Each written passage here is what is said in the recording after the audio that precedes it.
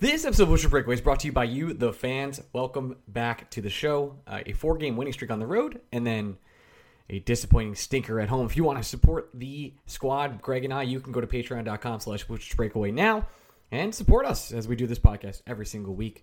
Won't keep you waiting any longer. Got some, have our Knicks Wall friends on, do the state of MSG. Very fun interview with our good guys over at the Knicks Wall. And then Greg and I talk about what is just an interesting weekend for 5 minutes of good hockey, really, if I'm being honest with you. So let's break it all down from top to bottom. Let's get it going. Here we go. Here's Mark Messier. Hi, everybody. It's Mark Messier, and you're listening to Blue Shirts Breakaway, the #1 Rangers podcast.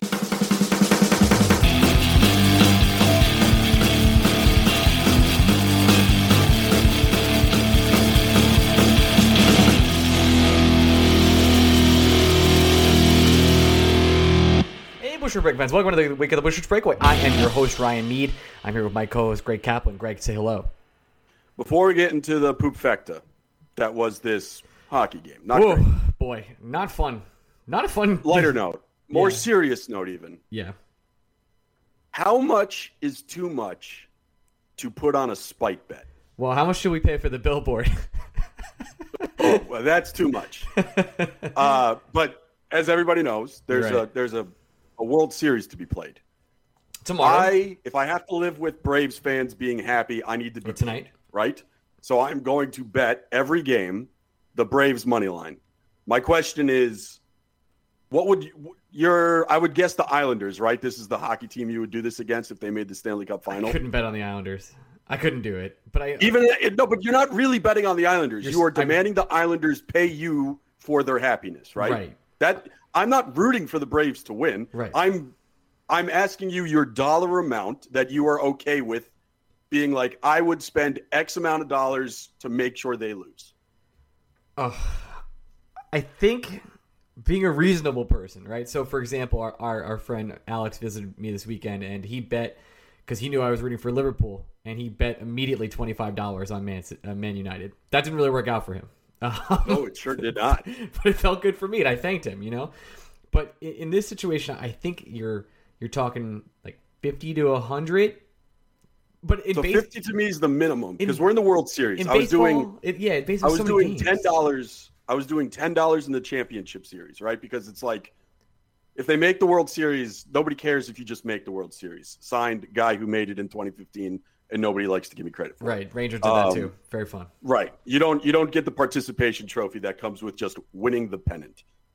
So that was $10 bets. But now, I mean, like, you also think about it from a betting perspective. If I was and I know financially stable, getting too far in the weeds for this, good things in the background going on, I would, and I really hated a team like I hated the Braves. I think you gotta drop a hundo. That's the way it is. That's what I'm thinking, because the only way it ends disastrously, it's not even disastrously, it's just I'm out $400, is if they get swept. I can't believe this. Yeah, right? Because if they win one game, they're going to be the underdog. So I could only lose like 200 if they win one game. Please keep everyone posted, because this will be quite the week. Let's talk about shitty hockey, shall we? Yeah, because that's what it is. It's something I tweeted over the weekend, and I don't know how I feel about it. It was after the Senators game. I was like, this team is really bad, but it also is good. And then the Mets just spent 106 days in first place as a bad baseball team. So I don't think there's a topic I'm more well versed in. And that's what I think the Rangers are. They probably, and it's not like I'm being biased here or even Vince, and Vince is pretty team. I don't want to say he's like, I think he's pretty objective a lot of the time. He's glass half full. Glass half full. That's correct. He was like, I have no idea how the Rangers won any of these games on this road trip. Like, no clue. They had no right coming back into that game against the Senators, and they did. It was awesome. Like, to come back and score 3 goals in 5 minutes when Kreider, who, by the way, was totally innocent in I guess, injuring Matt Murray in that situation. He tried to get out of the way and hit Matt Murray in the head and knocked him out of the game. They took advantage of a cold backup goalie, got back into the game, and then won it in 5 minutes. That was awesome. But the rest of the game was miserable. And I have to be honest, this has been a trend for the New York Rangers, where most of the game is bad defensive shifts, lacking offense, tonight was giveaway central in the worst ways possible, and then getting exposed in certain ways. Like, listen, I know Ryan Lindgren and Ryan Reeves got banged up tonight. They both came back. They both played later on. Reeves did not play. Sorry, my apologies. But I know Ryan Lindgren at least took the ice again, which is very important for the New York Rangers. And this is a team that you see out there every night getting sort of just exposed over and over again. And they were bailed out by Igor Shesterkin's legendary play, which ended tonight. I mean, a lot of it not his fault, but still, 5-1 final versus Calgary. And then certain players like Adam Fox just going into these modes where it's like, okay, this guy is one of the best players in the NHL. Well, tonight, Panarin showed flashes and Strome had a chance. But other than that, like Mika was a little bit invisible. Kreider was invisible again. There were so many players out there where it was like, these guys aren't acting. They're not providing the offense you need, and you're lacking the offense to win this game. And that's kind of been the story of the season so far. If Chris Kreider's not scoring within 2 feet, the team's really not scoring. Not really doing much. And the power play, I hate to go right to this, is abysmal. It's freaking terrible. And Adam Fox runs it, which makes it really confusing. So, Ryan, this is going to surprise you. I'm ready. I have 3 pillars that I would like us to work our way through before we get to our interview with our super dear friends, the Knicks Wall, to talk about life at MSG. Yeah, fun. But I want to go piece by piece. Three principles I want to really dive into. Okay. The first one, and I said this on Twitter tonight, I think through 7 games, the Rangers are now 4-2-1. They've gotten points in 5 of 7. I think you have to be, at minimum, encouraged, at most, very happy that they have that many points in this competitive a division when things aren't working. Because, again, we'll work through this piece by piece, but I'm not here to say the Rangers are necessarily good, but good teams find ways to get points when it's not working. That's the hallmark of what separates a good team from a bad team. So I think if you're listening to this and you're expecting us to be all negative, I got news for you. I'm not going to be. This is the one thing I won't either. I think you need to be encouraged about. The second There's a lot of good. There's a lot. Well, I want to go so far to say there's a lot. But the second point, again, let's look at this glass half full. Some of the things that are happening for the Rangers, they will regress to the mean in a positive way, right? We do not expect Mika Zibanejad to be this quiet. We do not expect Artemi Panarin to be this little of a factor.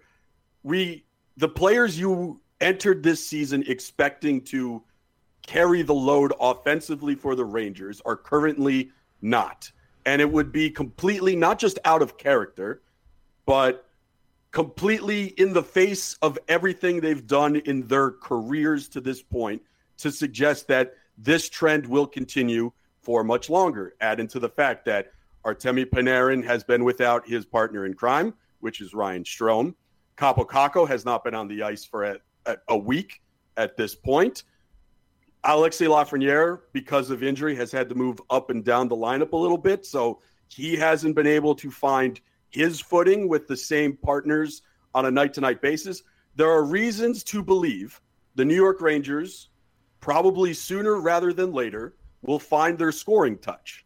We also believe that Gerard Gallant is at worst a minimum upgrade over their coach last year, who was able to bring offense out of this team. So again, you expect the New York Rangers at some point to begin scoring, which means if they're able to get 5 points in 7 games when they can't score, it's not that the Rangers you aren't expecting the Rangers to continue to not score, because if they don't, then the wins will stop coming. So in that regard, the Rangers could keep up the quote unquote, keep up this winning pace by simply scoring. However, the third point, there are significant things to be worried about. You mentioned the power play. In my humble opinion, the Senators game was more bad luck than bad power play in my eyes. I thought the power play was really good, but you look at a night like tonight against a more competent opponent, and it was horrific.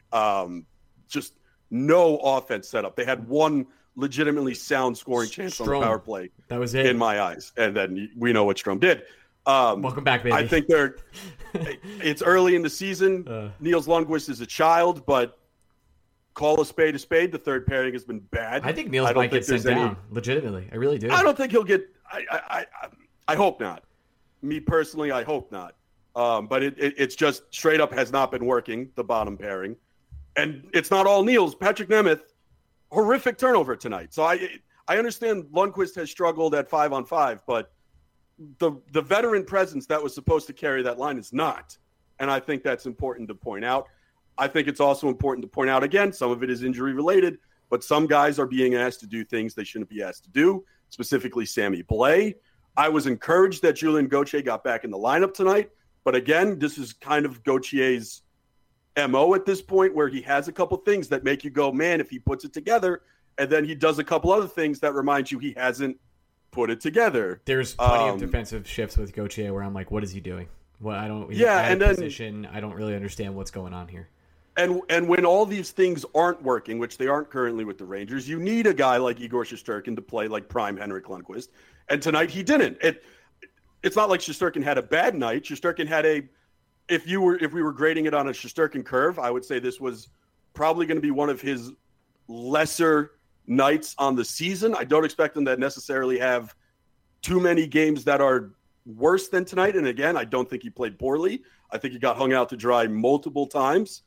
But when you're not getting God mode out of your goalie, these warts are a little bit more positive. And it doesn't really matter if Shesterkin was able to save 2 or 3 of those opportunities. The Rangers were creating opportunities themselves. This is the moment where it's, again, I expect the Rangers to start scoring. I can't sit here and say I think the Rangers are going to continue this. They haven't had a game this year where they scored 4 goals. I don't expect that to continue. I'm not saying they're going to average 5 goals a game the rest of the season. Well, this is a team that last year had times where they were an offensive powerhouse. They scored like 17 against the Flyers. Yeah. On 2 nights. Yeah. I don't expect them to do that, but I don't expect them to average less than 2.5 goals a game either. I expect them to be better than that. At the same time, that's not going to brush over some of the issues here. The power play, it's kind of astounding. The power play. This is what's so confusing. It's like Adam Fox is so great at everything he does, and he runs that power play, and he commands the blue line, and yet I have a theory to run by you, Ryan. Is this the positioning theory still with the? No, I don't think so. I was texting with our good fan of the show, guy who's on the show all the time, Fitz, about this. It's almost like the Rangers this season are being asked to play a system on the power play after 3 years in which their last head coach essentially let them do whatever the fuck they wanted. That's interesting. I think it's a growing period where it's like they're trying so hard to follow the system that they're also forgetting the things that made them fairly successful with Quinn. Now, it wasn't successful all the time, but more than not, our problem with the power play was personnel and not how it was being run. It was always personnel, and it was always we're passing for 2 minutes, and then it's over. Right. Which now it's more how it's being run and not the personnel. Like, sure, would I rather have Laff or Kakko than Strome? Yeah, but that's not the problem this year. So I wonder if it is just like, and again, this isn't a knock on Gallant. I think any good head coach should just have a power play system, but maybe Quinn, understanding that he had Adam Fox and Artemi Panarin, is like, what am I going to tell these guys to fucking do at the man advantage? I'm not saying Gallant has to do that entirely, but I think sometimes it doesn't hurt to just trust the dudes on the ice. What was your second pillar? So the first pillar was what? I'm just the second pillar was regressing to the mean. They're going to start scoring. And what's the third? The third pillar is while they start scoring, let's not pretend like the Rangers don't have problems. They have a lot of problems. So the good is this. Like you mentioned this already. Ryan Strome and Kakko were out for the entire week. They won 4 games. That's awesome. All on the road. All on the road. And listen, games like this happen where you come back from a road trip and you just don't have your legs. A couple injuries happen. A couple goals go in. To preview our interview, we talked about this. The Knicks lost to the Magic, a team they should beat. Sometimes shit happens. Yeah, I'm not sitting here tonight on a Monday night, Greg, late at night before I fly to Kalamazoo in the morning, talking to you about Cheats? Yeah, Cheats? Like, man, what a good radio segment that was. Anyway, I'm not sitting here being upset about this loss. I'm not infuriated. This is kind of one of those ones I write off. This is a game I'll never think about again next week. Like, I'll never think about this game ever again. The Rangers stunk tonight. I thought Trouba, we've been over this, but the Trouba redemption tour is fully on. Like, I know you've been trumpeting Trouba, a new TV series by Blue Shirts Breakaway, that you've been doing this from the beginning. You called him coming to the Rangers years in advance, but if you're still sitting out there, like, Jacob Trouba's been good for the Rangers. Really good. He's been one of the best 5. Would you say he's one of the best 5 players for the Rangers this season? Because I think he is. And he might be above Artemi Panarin. Like, that's where we're at. I would say I got Igor. He's one of the Igor few Fox. players. He's one of the few players, at least playing up to the standards at which I set for him. Sure. Yeah, and he's playing above them, if I'm being honest. I think he's been fantastic. I think he's been the leader on the ice the New York Rangers have been claiming that they've needed for years. And then it goes to the offense, and boy, it's just been struggling. Goodrow is as advertised, right? The offense just kind of dies through him. He drew an offensive zone penalty tonight. He had one play that created a very good scoring chance in my eyes. I really don't hate him playing with Strome and Panarin. I'm not against it. I don't hate it, but I hope it doesn't continue. I think it will. I don't know, because it'd be one if the Rangers won tonight 2-1. I think maybe, but not to be a man. I am being way too positive, I think, on this podcast. I think people expect me. You're to crushing be really my position. Yeah, this is good. If you want to look at a silver lining to getting shithoused by the Flames tonight, it's that it has to make clear that something has to give. And I think when Kakko comes back, he will be the something that gives, and will immediately go back in the top 6 playing with Panarin. Well, the good because you look again. It's not just the Flames game, right? You go back to the Senators game where the Rangers only played 5 good minutes, but that's all you need to beat the Senators. You go back to the Canadiens game where, again, Igor Shesterkin is very good, but the Rangers were good enough to beat the Canadiens. You go back to the Stars game where the Rangers – my biggest issue with the Rangers is I don't know if it's just because they're not scoring and it's just more evident. At least earlier – this time last week, we had said the New York Rangers were yet to play a complete hockey game, but we were saying they were at least playing like 35 good minutes. Over the last 120 minutes, I would say the Rangers have maybe played 12 good minutes. I think I would say 12 to 20, maybe. I think 20 might be pushing it. Again, if you want to be a glass half full guy, the fact that they have 2 points in 2 games in which they've given a shit in 10% of the time on ice, it's true. And again, you should think that that's not going to continue moving forward. I agree. If it does, we have other things to talk about. At the same time, you are allowed to be concerned in the moment that in the last 120 minutes of time on ice, the Rangers have given a shit for 12%. That's true. But here's some of the better news. And here's where, like, we always say this. Last year was a gauntlet. The division the Rangers were in last year had no easy games. Well, I guess Buffalo and the Devils were there. So those and they really did have a number on the Devils, and Buffalo not as much here and there. But you have to when you want to be a good team, you have to beat other teams that you don't consider good, right? So the Blue Jackets, I think you and I can say, are probably not a favorite to win the Metro, and they play them at home on Friday before they head to the Kraken on Sunday, and then to Vancouver on Tuesday night. This is a situation where it's like, okay, we had this time, we took a road trip, we came back. Listen, we just didn't have our legs versus Calgary. They beat the hell out of us. They were better at every position. Igor had an off night. Let's just scrap that one goldfish memory, 10 seconds, whatever. The Blue Jackets come into MSG on Friday. You take care of business, no big deal. Then you go to Seattle on a Sunday night, or it's going to be 6 p.m. for the Rangers when they're there, 9 p.m. on the East Coast here, obviously. That's how time zones work. And in this case, if you beat the Kraken and you beat the Blue Jackets, your record is good. Like, you're in a good place in the Metro. I know the Carolina Hurricanes are on an absolute tear right now. I think they're 5-0, and they just beat the Leafs, which I see smack the Leafs. And again, things could be worse. We could be a Leafs podcast right now. That's true. I mean, I don't even know what Dangle's doing up there. I'm sure it's a miserable time. I'll one up you, Greg. I didn't want to do this, but we could be a Chicago Blackhawks podcast. Yeah, everybody who wants to complain about Jacob Trouba's contract, I will send you Seth Jones's contract every time. And I think now, Ryan, I think it's also worth pointing this out. Mm-hmm. The only other team in the entire Eastern Conference that has played as many games as the New York Rangers to start this year are the Leafs. And the New York Rangers have played 5 of those games on the road. And again, in a division as competitive as the Metro, the Rangers have 9 points in 7 games. That deserves to be applauded. I don't want everything to be all doom and gloom. At the same time, in the Metro, the only team with a negative goal differential is the New York Rangers. And that is, I understand it's a small sample size, but that's also a direct reflection of when things won't go well with the Rangers. The Rangers aren't scoring.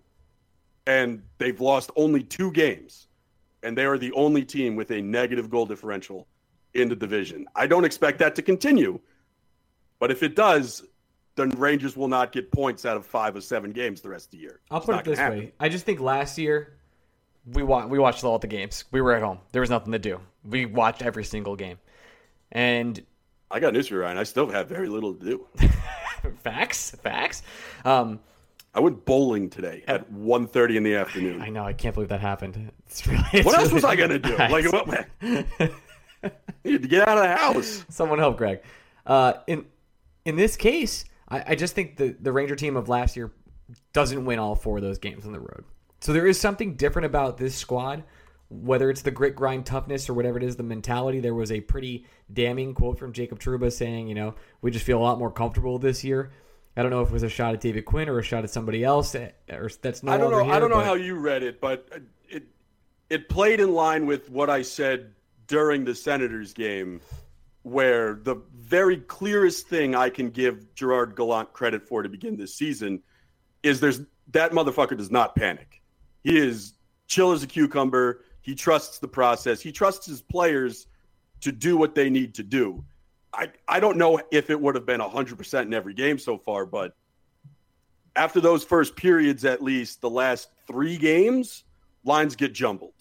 And I think when I heard Jacob Trouba's quote, I take the cohesiveness as everybody knows, regardless of how the game's going, who the hell they're playing with, who needs to step up, what opportunities they're going to have, their role on the team. And I give Gallant all the credit in the world for that. I think that is the clearest win in Gallant's column so far this season. At the same time, come back to me at the end of December. If the Rangers offense doesn't turn around, got to be on someone. And I can only get angry at Chris Drury so many times. I'm right there with you. It's a position where the Rangers are. They're going to struggle until the system changes. But Gallant, I mean, even when was asked today by Vince Mercogliano, he was like, "Hey, do you think?" I mean, to surmise the quote was, "Do you think there's a problem with the power play?" He goes, "No, I think that's a media narrative." Like, I don't know, 3 of 28. It's pretty bad. At this, I don't want to be the Gallant stand because I'm tired of fight it. Let's go, do it. I think Gallant. His point is, if I got Fox, Zibanejad, and Panarin on my power play, what the fuck else do you want me to do? And to that, I kind of, can you disagree with him? Like, the Rangers power play can't be this bad the entire year just on the talent in which they are putting out there. And Chris Kreider, we've seen it. He's the man that you want in front of the crease to just clean up garbage. So what does Gallant need to change? It comes down to, I guess, zone entries, right? And setting up the physical power play. And they're clearly struggling in that regard, and I agree. At the same time, at some point, you do have to trust the players on the ice to get it done. And you're telling me a unit, again, that has arguably the best defenseman in the NHL, the best playmaker in the NHL, and a top 10 sniper in the NHL, and they're not scoring on the power play?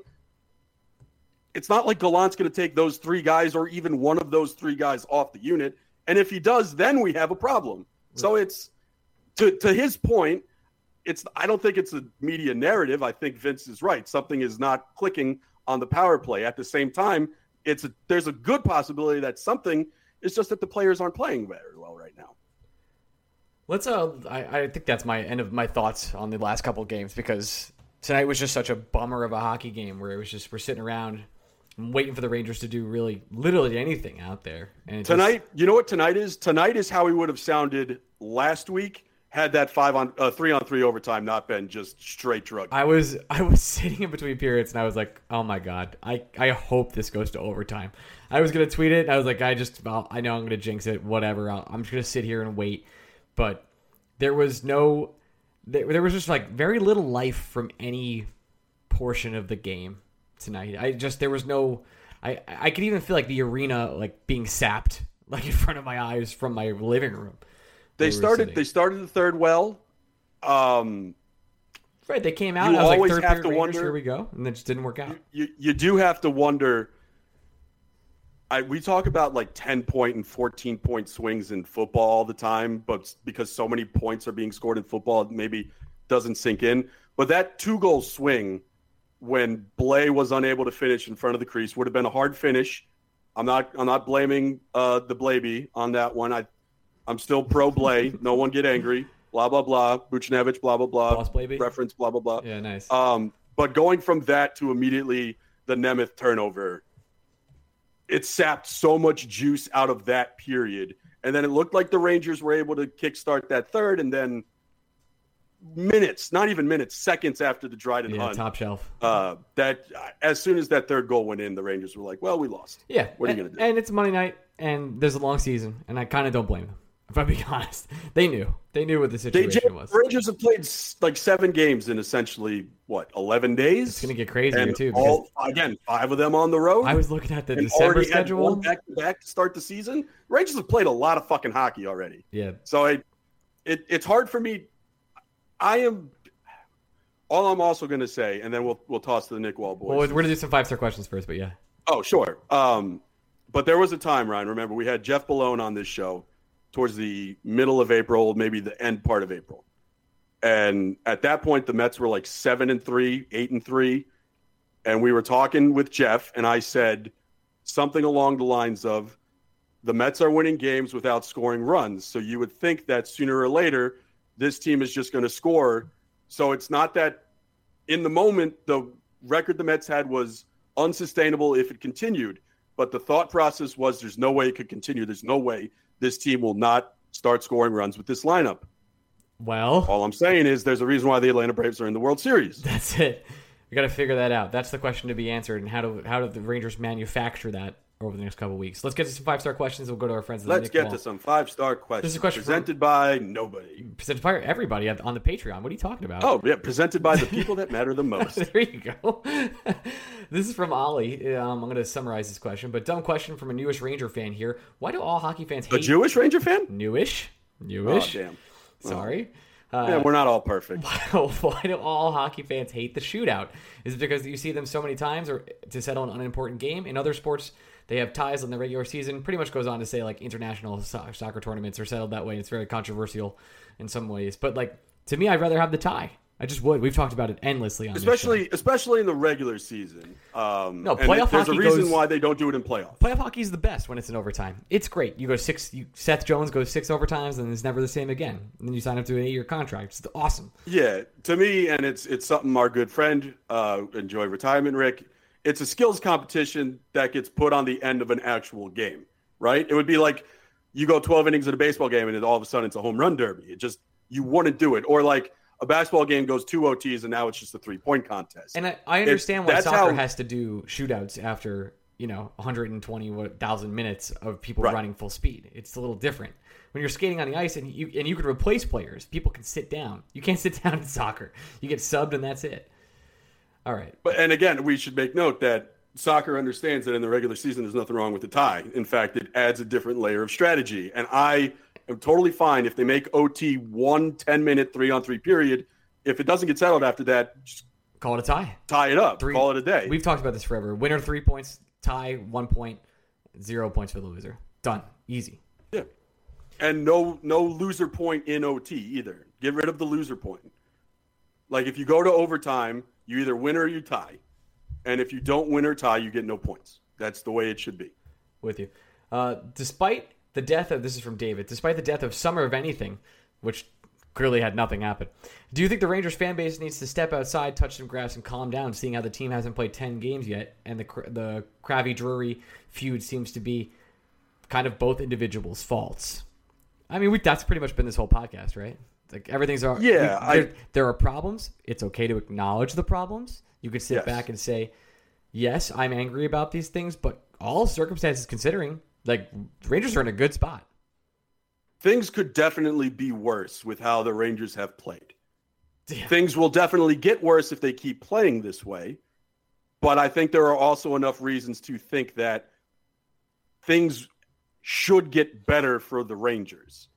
And I said it on Twitter tonight. I don't think you can panic, but I think it's well within your rights to begin asking questions. Yeah. This is from Matty Jack, a legendary supporter. Considering injuries and COVID protocol and how the Rangers have played despite not having key players in their lineup, how would you rate their play on a scale of 1 to 10? Ooh, 4? 4? Igor's at 9.79999. Correct. Yeah. No doubt about it. If you take Igor out of the equation, I think it's a 4. I think that's fair. Yeah. I I'm not trying to be mean. Higher. They just they're not playing. They're not playing well. I'm not going.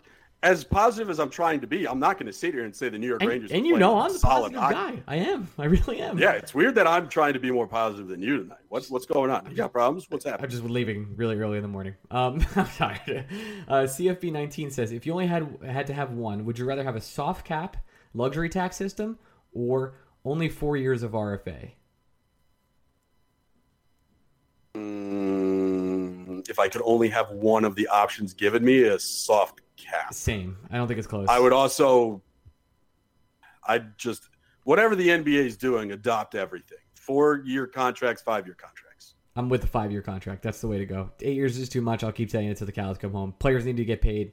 Salary cap needs to go up, but it needs to be 5 years. It works for both sides. Listen, if it's something that even baseball doesn't like to do on a constant basis, unless you're literally God status, stop doing it. But this is the world the NHL has created, and we just have to live in it. Final question: if Dan from LI, if Kessel does become a Ranger, I only have one question. What is your favorite hot dog brand? The correct answer is Nathan's.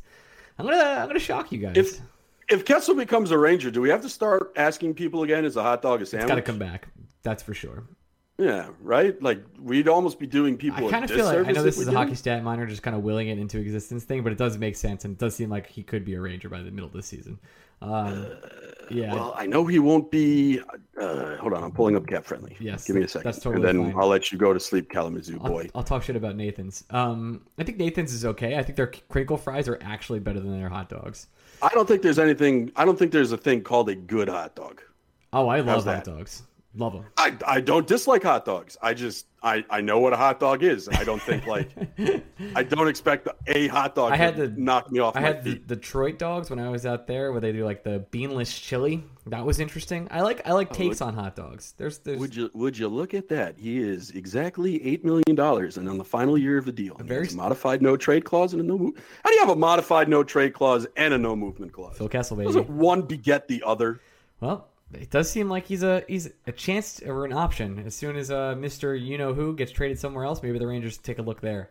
Who knows? Who gets traded first, Phil Kessel or Jack Eichel? Kessel. Yeah, Kessel. Yeah, Kessel every day. Yeah, the Coyotes are fucking terrible. Yeah, that's fine. All right, let's go to our interview with the Knicks Wall. Love you guys. Knicks Wall, Yeah, transition. Hey, we're back with our first and only guest of the day. We're having our annual MSG showdown? I don't know what it's called. Board meeting? It's us on the Knicks Wall. We have Anthony Corbo and Kyle Maggio. Kyle, how are you, my friend? I'm great, man. Thanks for having us on. How's everything? It's doing good. I watched a little bit of Knicks on opening night, as was an incredible experience, and then I watched very little of the Orlando Magic game, which was a less incredible experience. But we have a lot to go over with MSG. This is the first year, we were just talking previously before the podcast started here, where I think both sides are kind of like in a positive spin. We're both expected to make the playoffs, and I guess, when's the last time you even heard from James Dolan? been a good long time now. I mean, it's been the Leon Rose show for a while now. As long as he's doing whatever he wants, I think he's keeping Dolan pacified, which is about the only way you can really have James Dolan. He's always going to be there. Yeah, so this is a good point because it does seem like Dolan has found his two, I don't know, I guess trusted, I don't want to call them minions because minions is not the right term, but like appointed leaders for both organizations. So on your side, Leon Rose is sort of the head of everything basketball with the Knicks.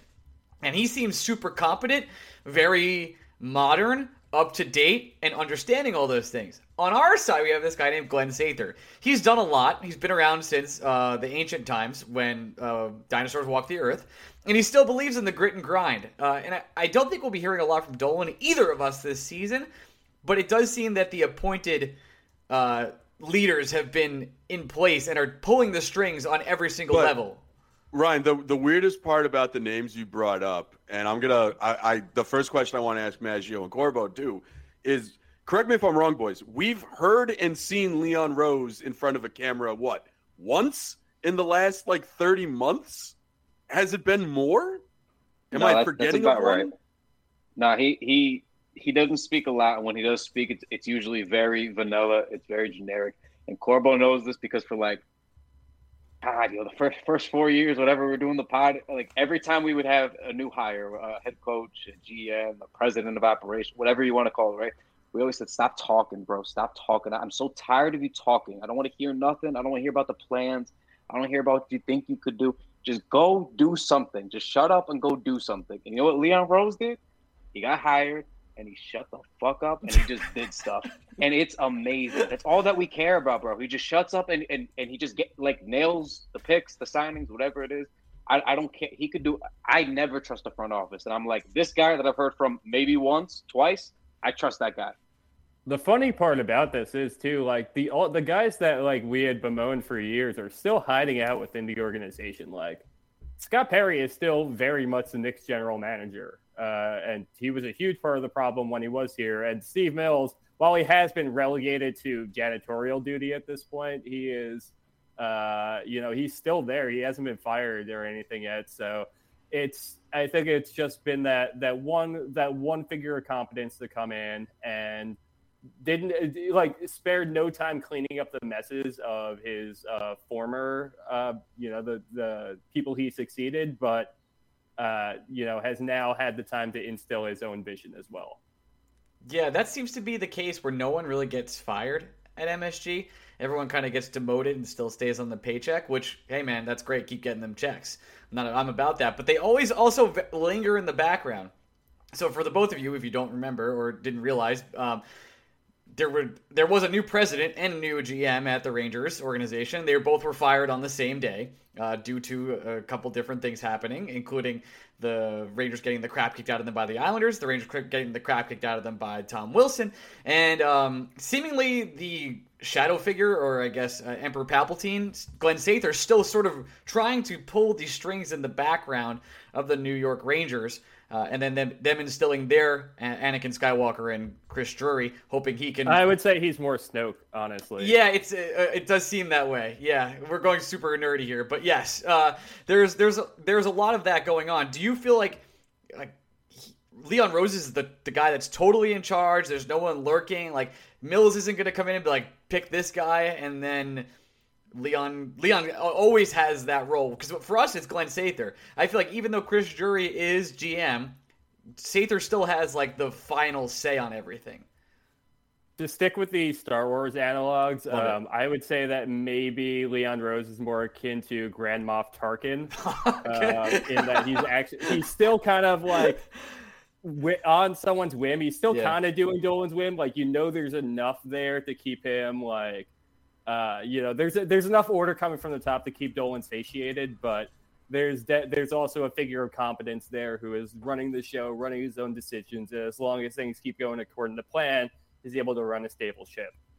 Got it. Yeah, three people will really enjoy that reference, by the way. So we are now in a situation where both teams are poised to fight for the playoffs. I guess, Corbo, I'll start with you. The Rangers are going to be fighting tooth and nail. They're in the Metro. It is rough. Rough for any team in the Metro to try and make it because there's 6 teams that are pretty good. They just are going to grit and grind the whole way through the season, every squad. With the Knicks, what is the scenario where they don't make the playoffs in the East?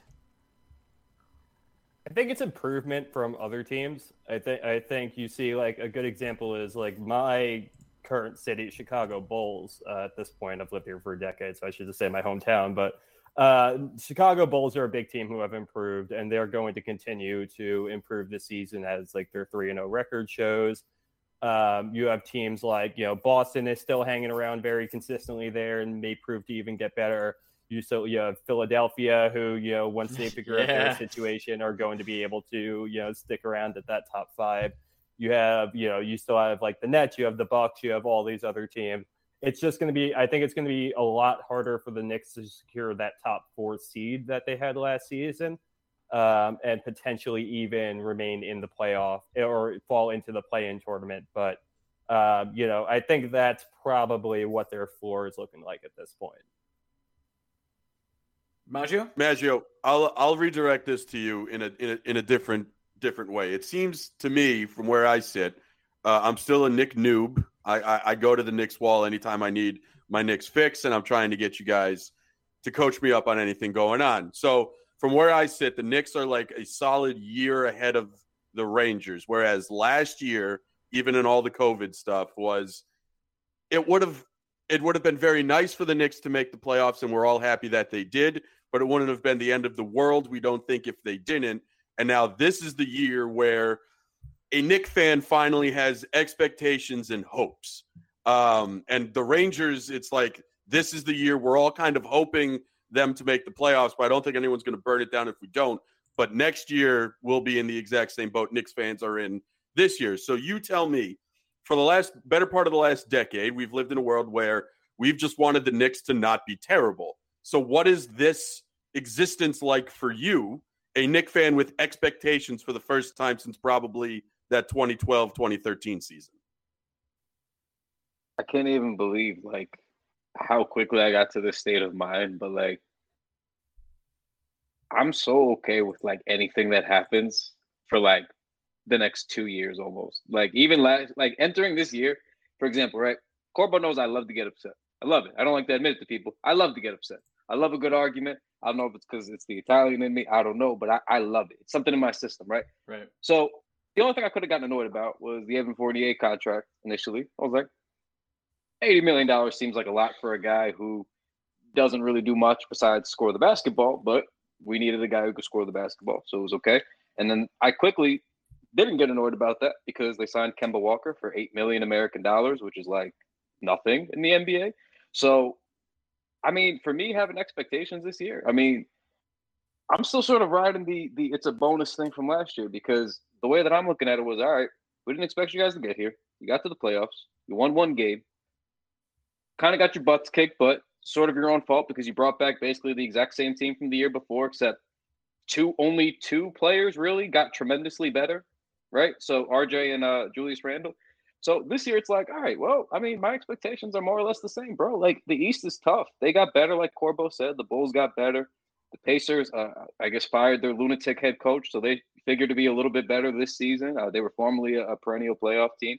The Heat reloaded with Kyle Lowry. So, I mean, to me, it is sort of more or less about the East. But, I mean, expectation-wise, make the playoffs, contend in that first round, possibly make the second round. Literally it. That's it. I have no other like big expectations. You know, with Melo, that era, you have a superstar. You expect to get to the second round almost, first, second round every year is like a given. This year, it's like, I just want to see what they can do because there's like so much, nobody really knows. There's sort of untapped potential. You know, Julius Randle by himself as the engine for, more or less last year, got you into the playoffs and winning a game. Okay, well, RJ Barrett, season 3, after taking a tremendous stride, is he going to get better? Sort of this homegrown development, which makes it easier to be patient and hopeful with it. And, from there, like the additions they made don't seem to be too overbearing. So it's like, yeah, I mean, it's pretty modest over here for most of us. We're just like, get back to the playoffs. Try to win a series. You should win a series now. You can't lose in the first round 2 years in a row. Basically, obligatory just saying Kemba Walker is making only $8 million American dollars and it's no big deal. Just obligatory. This is why hockey fucking sucks, because we're over here bitching about Mika Zibanejad, the fourth or third most important Ranger, making 8.5, and everybody's I saw Ryan. I wanted to bring that up. I saw Ryan getting wrecked one day on Twitter. Wrecked. And, dragged. And I was stunned because you never get wrecked. Like, I mean, not like that on Twitter. Like, people were really upset at you, and I was like, I didn't see what the big deal was. Obviously, I'm a more casual Ranger. I just said I wish he took $8 million instead of 8.5, and I said it would have been better for the Rangers if he took 6 years instead of 8. And people were like, "You're an idiot," and I was like, "Those are facts. Like, it would have been better. It would have been better for the Rangers if he took $500,000 less, and he wasn't able to go to full term. I mean, 8 years is insane. Imagine you gave an NBA player 8-year contract. Can you think about that? Like, other than like those top tier players, like." Obviously, you'd want to give LeBron and KD these 8-year contracts, no doubt about it. But when you're talking like, and I like Julius Randle a lot, like 8 years for Julius Randle is insane. That's freaking crazy. But we just do that in hockey, and it blows my mind. Yeah, you got to account for gritty. Yeah, we love the grit. It's boy. So not, to kind of go off what you were saying, Maggio, I think there's one thing that I think it's maybe because Knicks Twitter and Rangers Twitter just live in such vastly different worlds. But have the four of us, every time we do this podcast, have we underplayed the seemingly hand-in-hand relationship between RJ Barrett and Capo Caco? Have you ever seen like two guys on the exact same projection status, the exact same draft year, the exact same place in the draft, essentially, and these two guys struggled as rookies, clear leaps as second-year players, and now we finally have these sky the limit expectations for these just top prospects. I can't think of a time. I understand the Rangers also have Adam Fox and Alexis Lafreniere, and the Knicks don't exactly have as many young players. But these two guys, I feel like we're not doing a good enough job of being like, what the fuck are the odds of this happening at exactly the same time for two players that fan bases are incredibly excited about? It's drafted the same year too. Yeah, same year. There is a lot. Is there another prospect that Knick fans are even like pumped on right now? Am I missing that? Yeah, so hop in, dude. Oh, okay. Yeah, sorry. So He's 27 years old. Let's relax. Obi Toppin was the lottery pick last year that a lot of people poo-pooed when we drafted him because, like you said, he was older. And then, I mean, when we came on the pod last year and you guys asked me about this, I remember specifically saying, like, I don't really care. Like, we never have guys who can score the basketball. He apparently can score the basketball, so I'm with it. But quickly ended up being the guy that, like, really dominated last year for them because obviously we had number 6 playing point guard for the New York Knicks, and doesn't end well, so you need help wherever you can get it. So quickly kind of dominated, but this year we shored up some of the backcourt issues, and now Obi's kind of flourishing again with the short-handed front court. So, I mean, more or less, it's just kind of weird that we all have multiple prospects that we like sort of feel good about, because normally it's always like Kevin Knox and Frank Ntilikina. You know what I mean? It's like that. And where are they now? Kevin Knox I haven't seen in months. I mean, he's on the bench apparently, but I don't even notice that he's there. Frank's down in Dallas now, so it's like it is kind of nice that like there's a couple of bankable good young prospects. You know, depending on how good they're going to be, but they don't suck. Well, I want to talk about the culture change for both organizations because they both. I would say this summer was a huge culture change for both the Knicks and the Rangers. On the Rangers side, it was like we're sick of being a team that quote-unquote gets pushed over. Even if they really didn't, they were a skilled team. But they wanted to take it to the next level and add the grit. I think the Knicks in general have, and maybe you can tell me them wrong, have stopped being a laughingstock and like have maybe become an actual, for once, a legitimate free agent destination by changing legitimate, I said legitimate twice because it's that serious, basketball culture. Am I right in that, Corbo? Yeah, I mean there are a bevy of Knicks haters out there still, but that's everywhere. There have been, and there are a ton of people who overplay how good the Knicks are too, and like treat this team like they're perennial contenders. The truth exists in the middle, and honestly, I think the mainstream is starting to kind of catch that a little bit. I was even seeing somebody who I know is not given the Knicks credit for many years has been Zach Harper from a publisher whose name will not be named. And he he put in his season or his week 1 power ranking so far that the Knicks are no longer a laughingstock, exactly how you put it. Wow. So I didn't even read that. So he like it's kind of proven like you have national media now starting to not treat them as a laughingstock. They don't need like that's where the point lies. It doesn't need to be we don't need this team to be revered. Like they're obviously doing the hard work. They're doing some of that gritty work, which has started to infect MSG. Maybe it's Knicks mythology coming over to the Rangers right now that's causing all this for you guys. But you know, you're at this point where they are finally, you know, starting to be recognized. They're doing it in the second year now. They need to keep this up, and I think if they can keep this momentum going for a couple of years, they're going to just be playoff contenders, and they're not going to the sting of the last. I mean, you could say the last 6 years of rebuilding, or you could say the last 26 years of rebuilding. The sting is kind of starting to wear off. They just need to do it this year, and they need to continue doing it in years to come without those little gaps in between. Maggio? I do wonder, and I want to hear Maggio's take on this too, though. If the Knicks were bad last year, do we think the Rangers turn everything on its head? Like if both teams were bad, instead of just the Rangers being the bad team, do we think the Rangers stay the course a little more? Because they quite frankly, Dolan would have had something else to worry about. To rephrase this, if the Knicks were just garbage, they probably wouldn't just... Because the Knicks were so good, and it's such a nice surprise, and MSG was bumping during the playoffs, they had to be pissed about something, and it was the Rangers. Well, it's also like Dolan sees those Knicks playoff games as like, this shit is incredible. Why are the Rangers not doing this? Also, as he rolls in the money from tickets, yes. Yeah. But Maggio, I want to hear your take on the culture too. I wanted to drop that carrot in there because it makes you think. But I want to get your take on the changing of the Knicks culture, the LOL Knicks era possibly being over, and if you think this is something that can carry over to both franchises.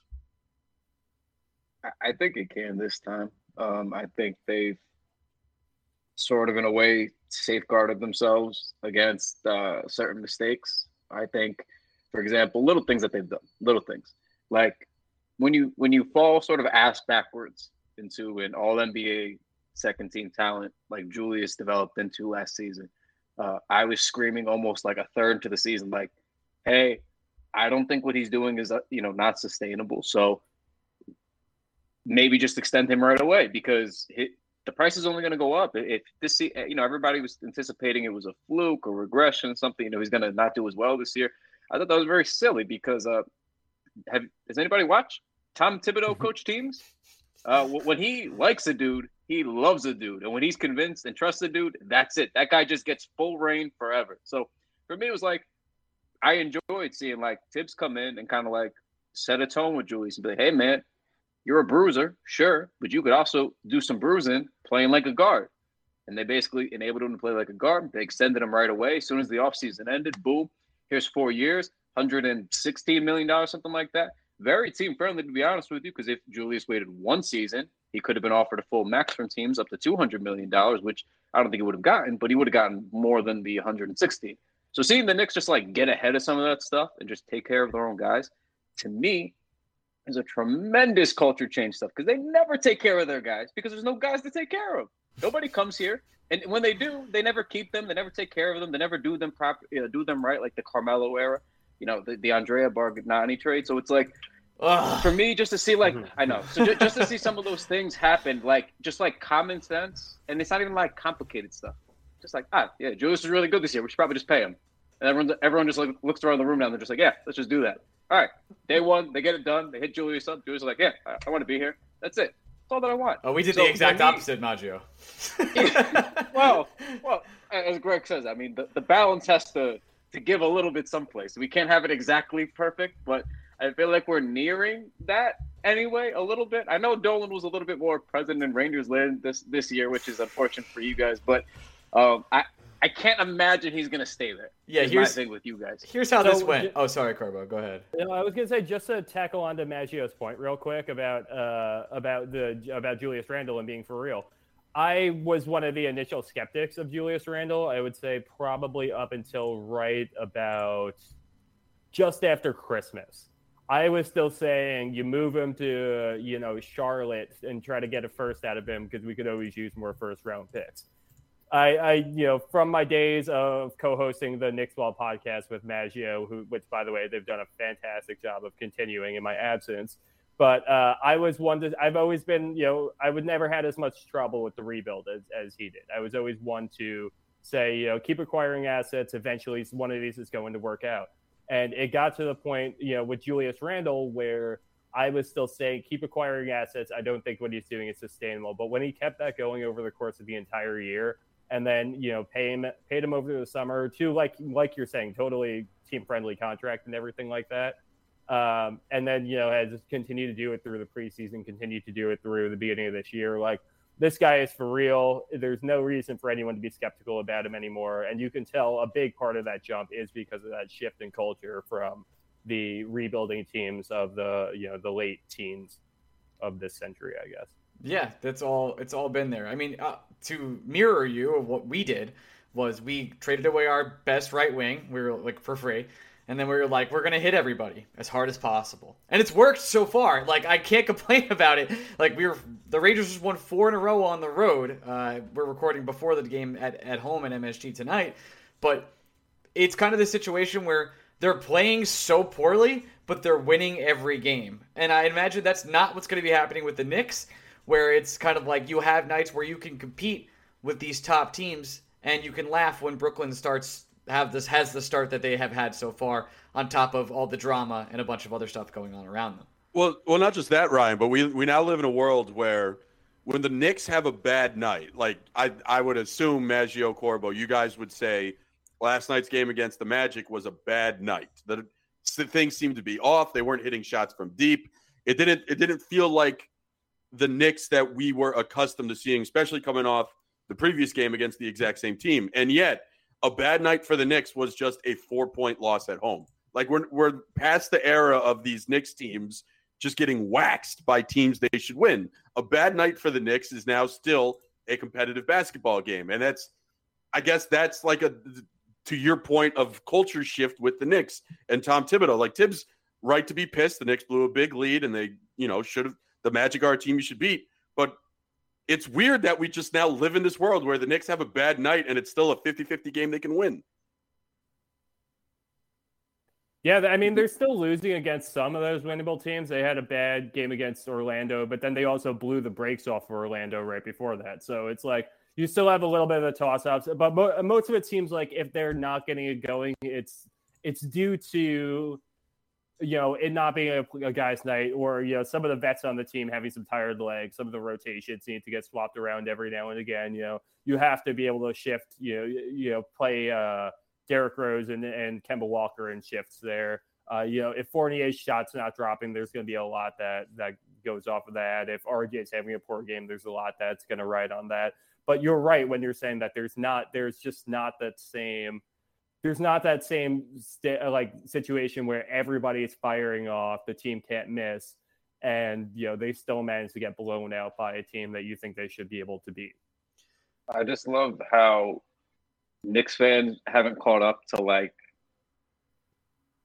the sky is falling all the time after a loss. Like, we lost to the Magic last night, and if you really take a step back and look in full context, it really wasn't that bad, even though it sounds bad. But our mentions immediately after the game. For example, Julius Randle had like a 30-10 double-double with his usual, bunch of assists. And then he also had like 6 combined blocks and steals. Like, he basically did like everything he could do on the court, except he didn't shoot the basketball very well. He got to the free throw line a lot, had an off night shooting, which we know last year he was uber efficient. Our mentions immediately, 10-15. Oh, ISO Julius killed us. ISO Julius this. If Julius would just pass the fucking ball, he killed it. Okay.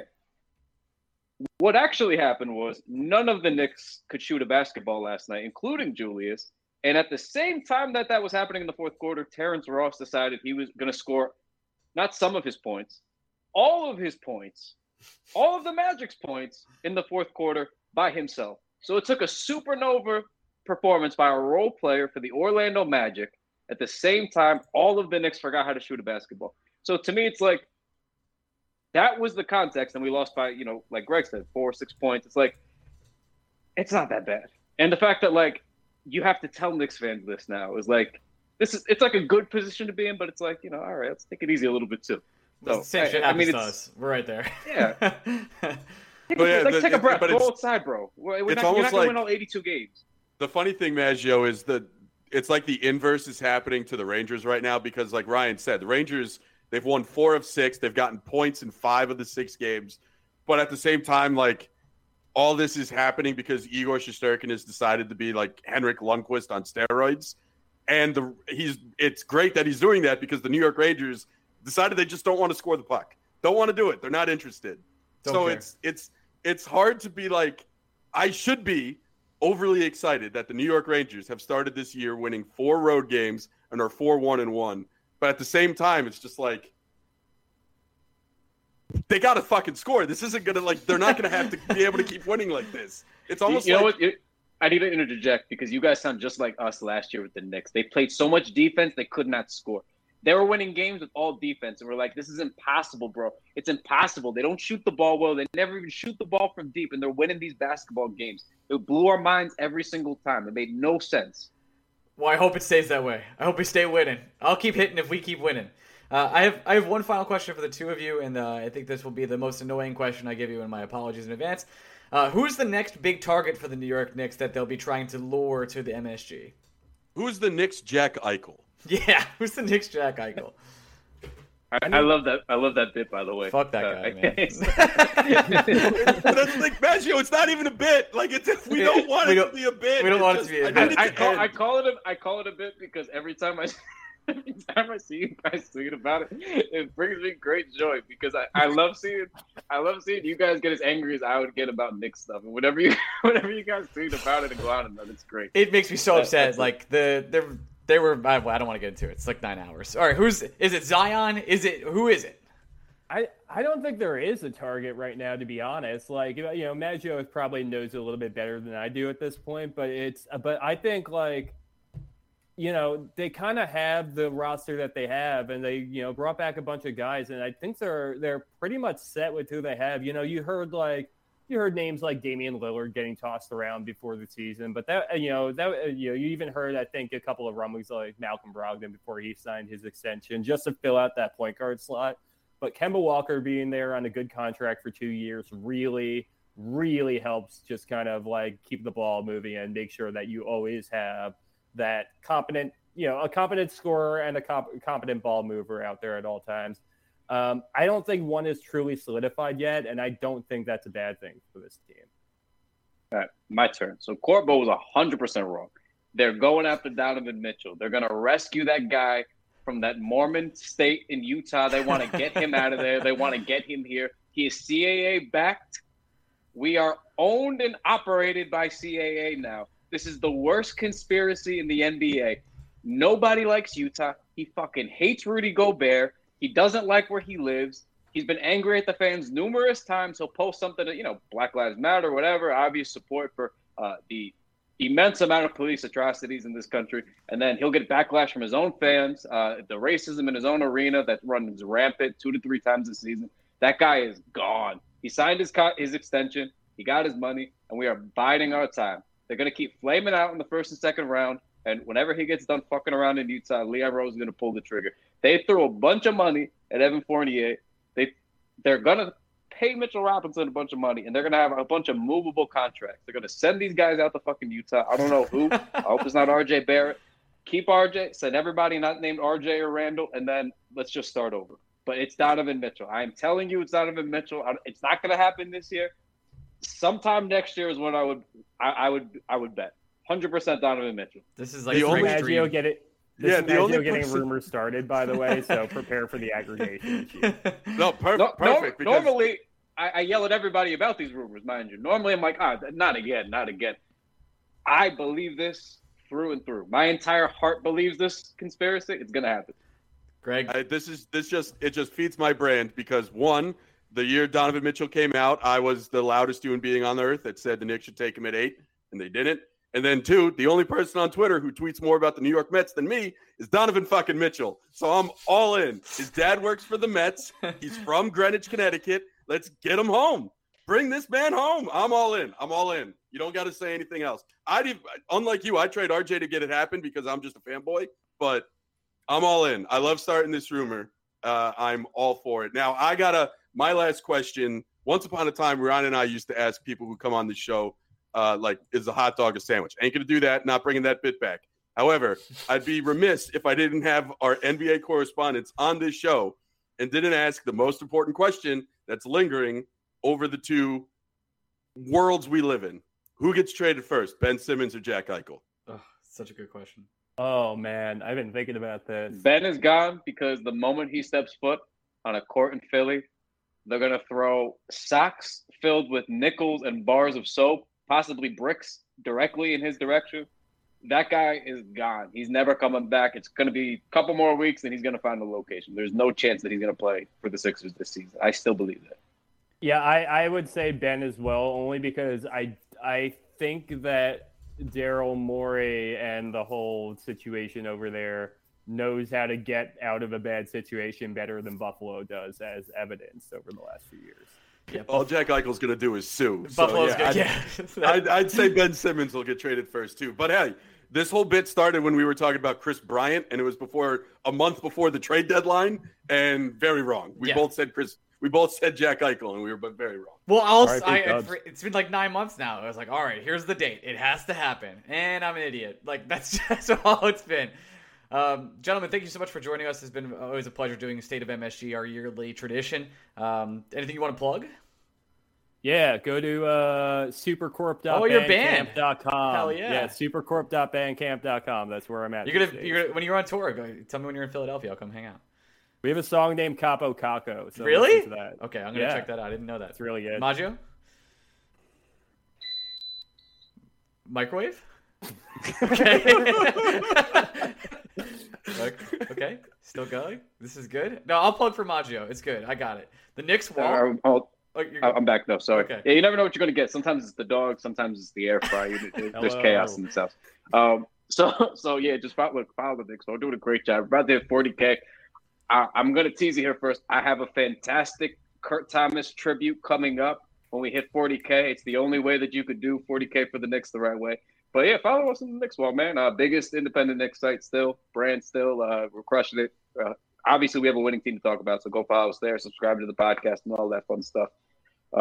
That's pretty much it. Just two big independent brands being independent bros. That's all it is. All right, so that's all for our show. You can follow me on Twitter at ORIME. You can follow Greg at Blue Shirts Break, and we'll be back with OT later this week. I don't know what the hell we're talking about, but should be a good time. And that's it. We love you guys. Bye. And I want to thank our NHL Insiders Club supporters for making this podcast possible. Seriously, we couldn't do it without you guys. I'm actually waking up at 5 a.m. after this Ranger game, or 4 a.m. after this Ranger game, to go ahead and fly to Kalamazoo. Very fun. And I couldn't be here without you guys, okay? Adam Cassidy, Adam Cohen, Adam Cheech, Alex Gardner, Alexander, Amber Cohensberger, Austin Beetleman, Ben Waters, Ben Weber, Biggies Malone, Brian Doyle, Broadway Blueshirt Bleeder, Chris Finelli, CJ Stellwagen, Daniel Dazen, David Narradin, David Siegel, Dennis Dice, Eric Stagg, Georgia Britsky, Gabe Gardner, Harrison Hatzko, Jake Berkowitz, Jerry and Marquez, JD, Jimmy Mack, John Hardesty, Chris from Florida, Christoph Berg, Kyle Franklin, Lazek Gronkowski, Lucas K, Matthew Kine, Max Nielsen. Welcome, Max Nielsen. Pavel Kodrev, Randy Tesser, Ryan Sheardon, Stephen Lomayer, Stigbo Bullbox, Swingart, the Drop BK, Tommy Ciclari. One day I'll really nail that, Tom. I promise. Tommy O'Neill, Tori from Manhattan, Vinny Bracco, Vinny Hay, and Will Spector. Couldn't be here without you guys. Every single one of you. Love every one of you. Thank you so much for being our supporters, and we'll be back next week. Hopefully with some more fun stuff and maybe some better Ranger quality hockey, huh? Maybe that. Enjoy your week, everybody. Talk soon. Bye.